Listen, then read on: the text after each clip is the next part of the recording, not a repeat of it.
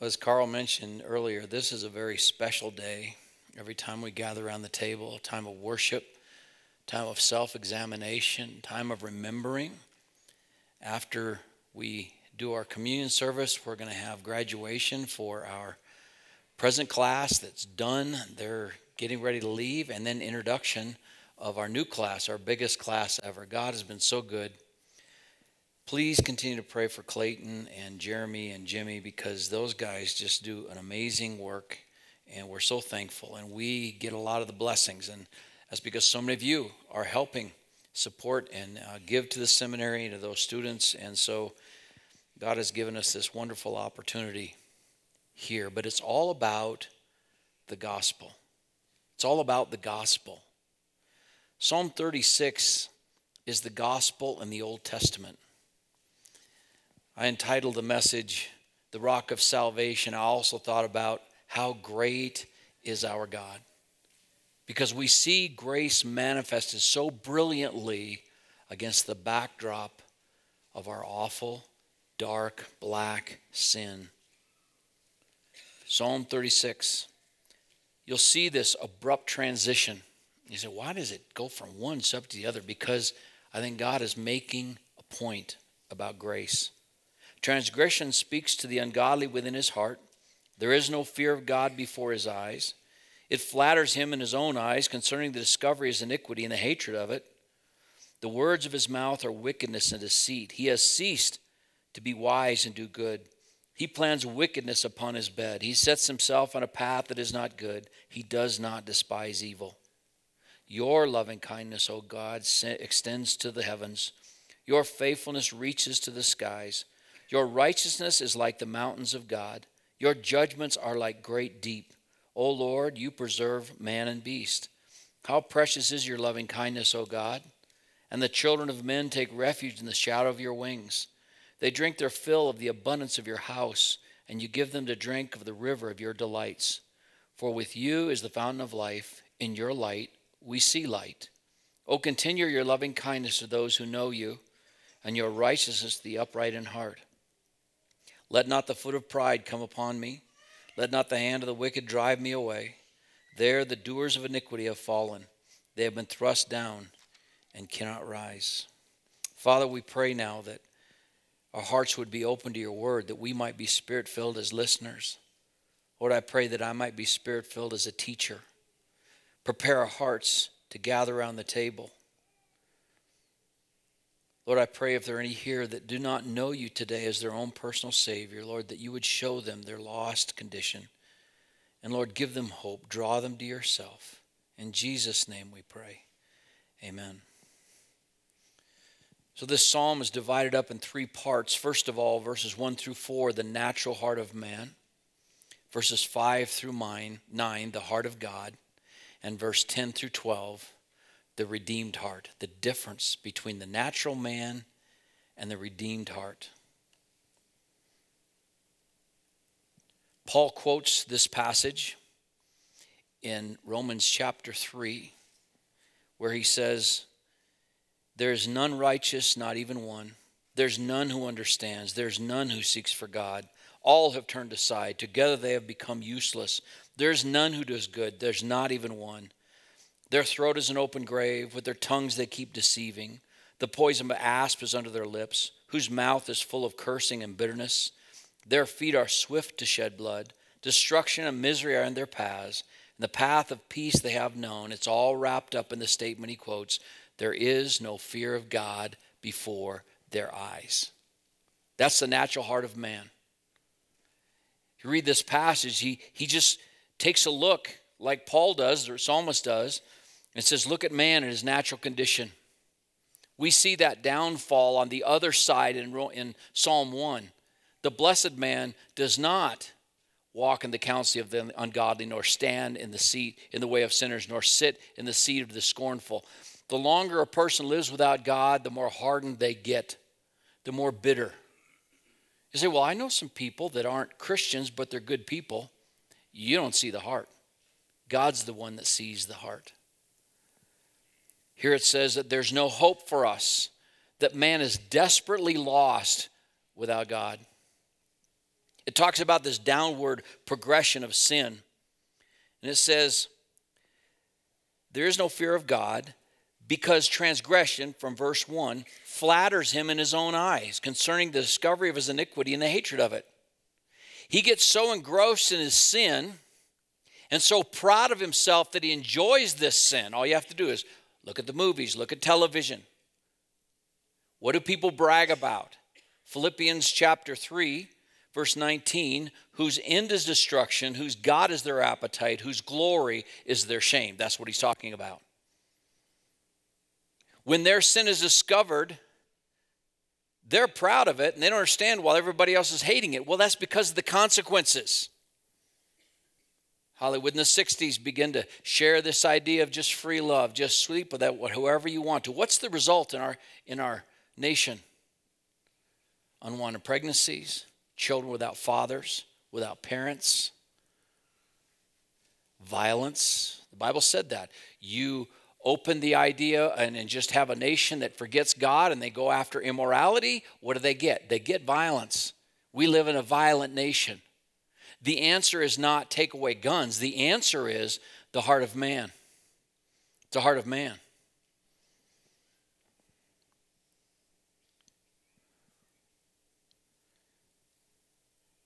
He gets to the point that all he can think about is wickedness and evil.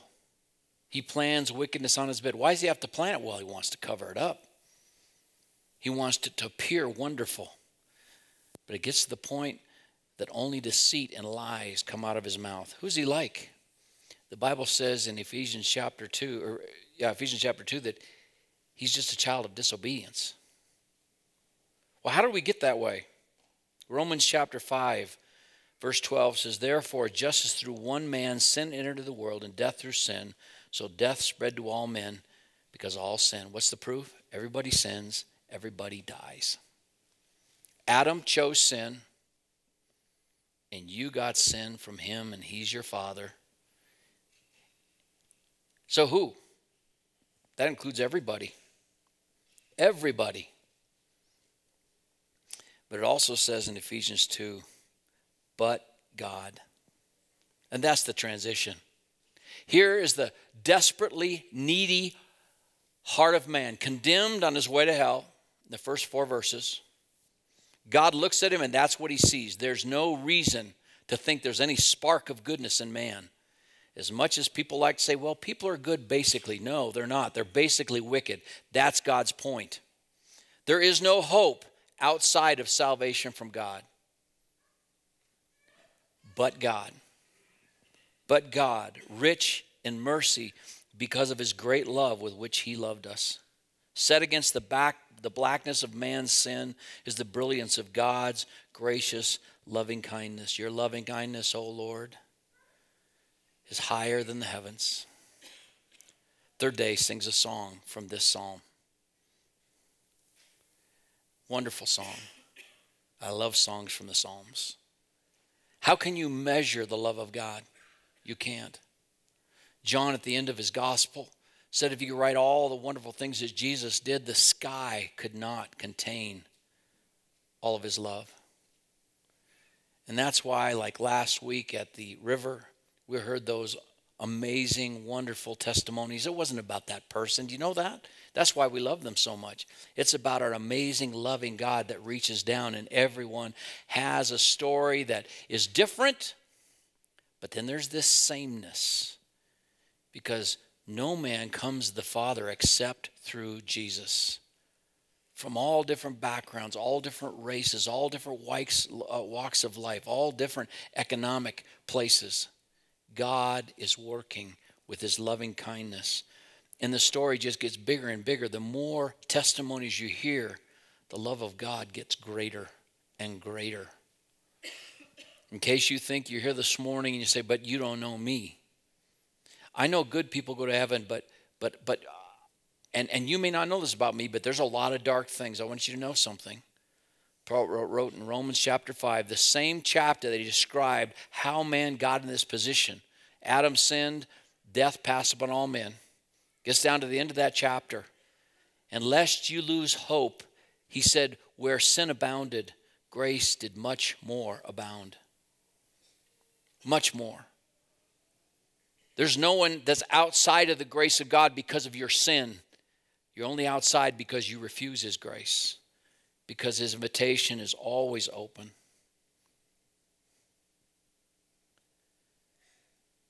Your faithfulness reaches to the skies. What God promised, he will fulfill. Your righteousness is like the mountains of God. Your judgments are like a great deep. I just want to share you some thoughts from Spurgeon. This is just wonderful thoughts.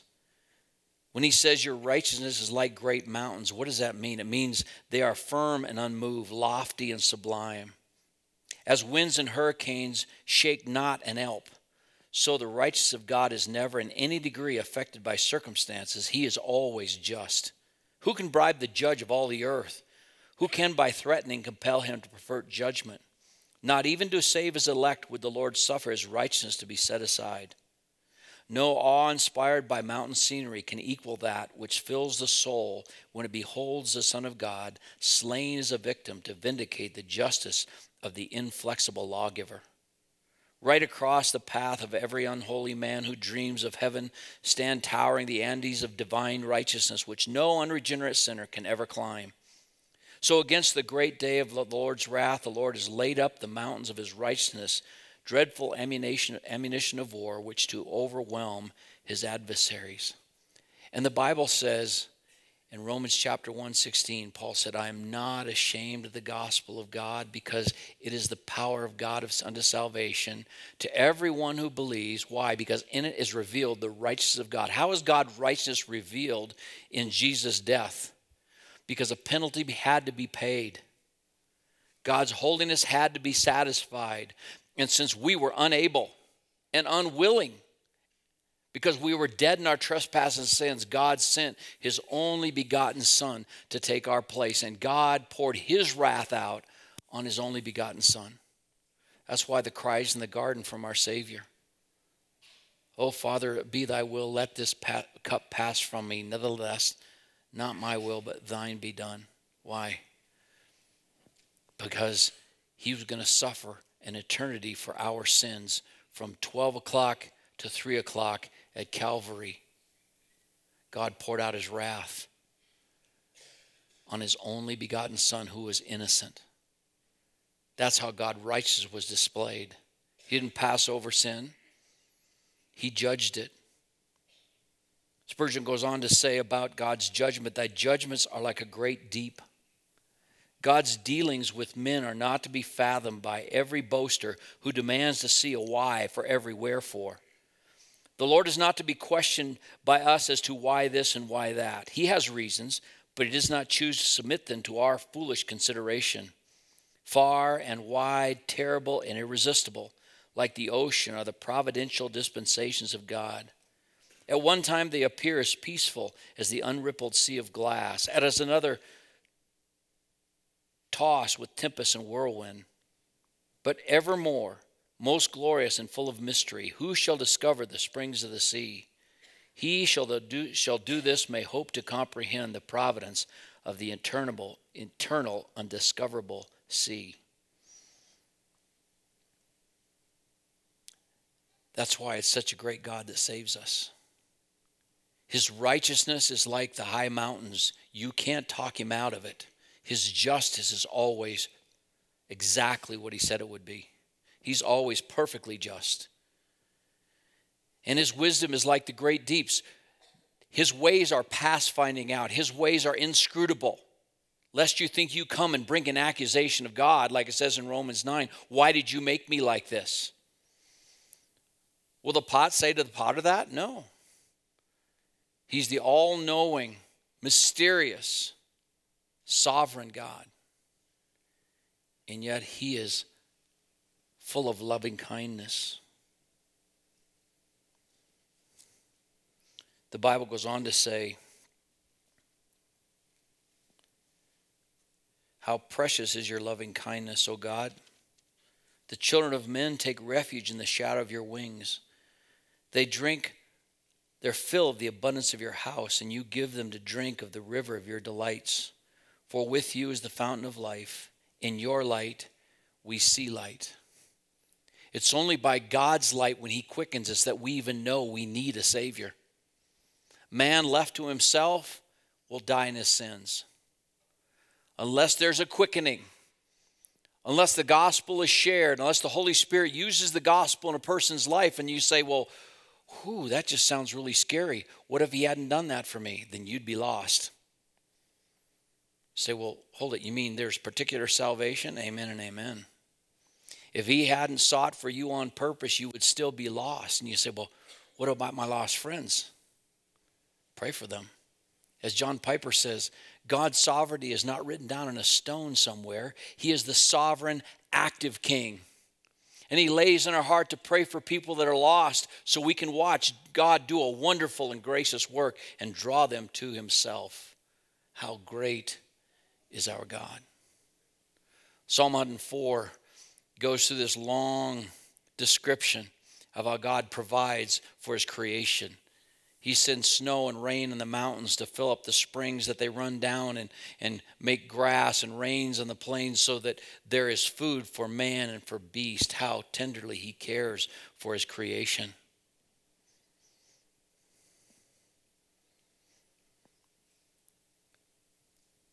Spurgeon said, we need no candle to see the sun.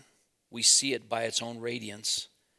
And then we see everything else by the same luster. We never see Jesus by the light of self, but self in the light of Jesus. No inward intelligence of ours leads us to receive the Spirit's light. The Bible says we love him because he first loved us. And so in order for God to be this great God of salvation, the rock of our salvation, he not only is a God of loving kindness and mercy and grace, but he's a God of righteousness. He's a God of justice. And he's a God of faithfulness, that he always keeps his promise. You can trust his word. Romans 10:13, for whosoever will call upon the name of the Lord shall be saved. How is this accomplished? 1 John 1:9 says, if we confess our sins. What does that mean? Confession is just agreeing with God. When you come to the place that God in his grace points out your need, that you are lost in your sin, there is no hope for you outside of Jesus Christ. There is no self-reformation. There's no trying harder. But you begin to realize, I am lost. And then God draws you to himself, and he gives you that hope.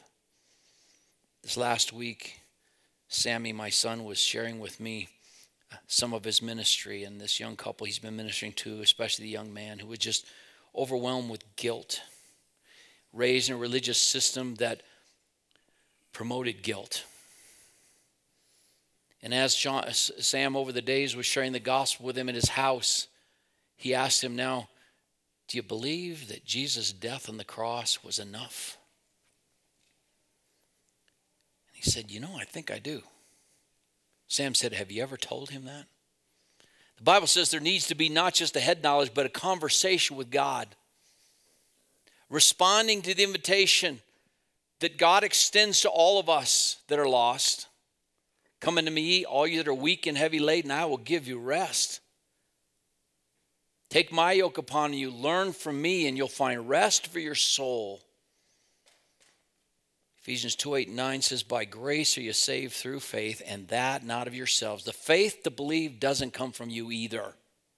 It's not this partnership between God and man to get you saved. Because the Bible says in the same chapter, you're dead in your trespasses and sins. A dead man can't respond. It's only in God's quickening that we see the light and we respond to him. By grace are you saved through faith, and that not of yourselves. It is a gift of God, not of works, lest any man should boast.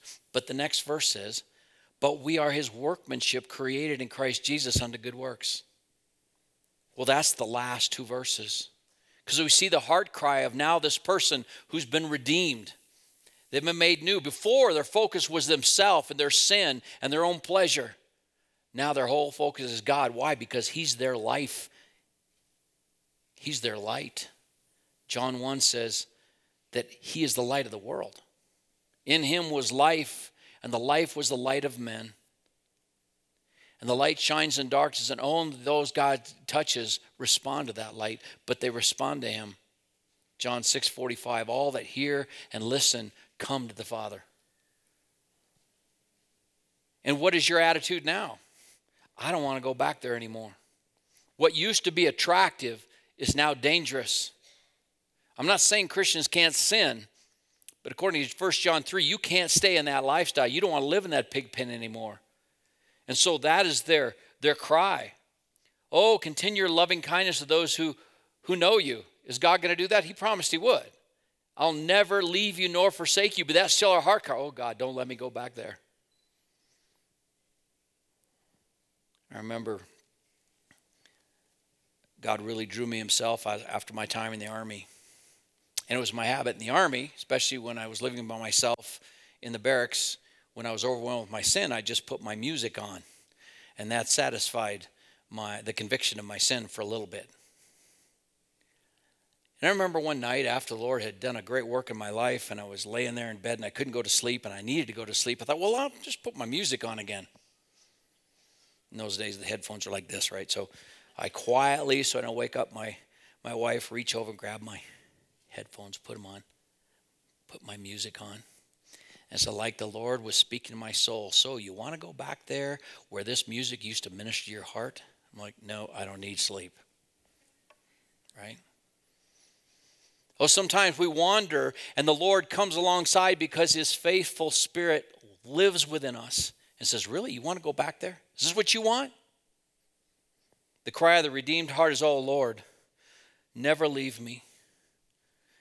And your righteousness to the upright in heart. Let not the foot of pride come on me. Let me not the hand of the wicked drive me away. Because, why? The last verse. The righteous have a fear of God, and they see the end of the wicked. Psalm 73, the righteous man, he's coming to church, and he's thinking about all the things the world gets away with. Why? It just seems that they get richer and richer, and their eyes stand out with fatness. And they go simply down to the grave, and their children come after them, and they just get wealthier and wealthier. And he said, I almost turned against God's people. He says, but then I went to the house of God. And then he's reminded, and what did he remember there? God has set their feet in slippery places. They go suddenly down to destruction. Without Christ this morning, I don't know how much time you have left. But there's no other option. If you don't receive Christ in life, there is only eternal death.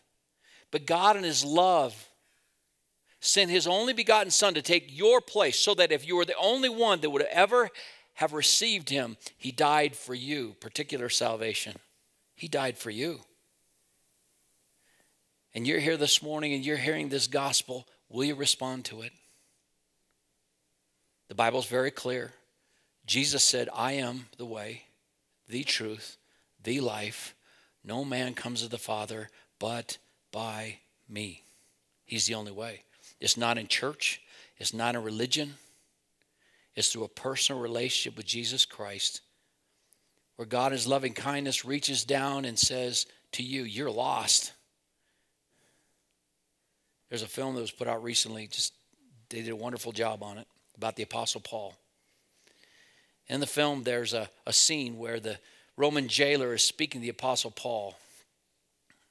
And he says, oh, I think you're trying to talk me into something. And the apostle says, oh, no, I can't do that, and I would never try. My prayer is that one day you will realize that God knows everything about you, and he loves you with all of his love.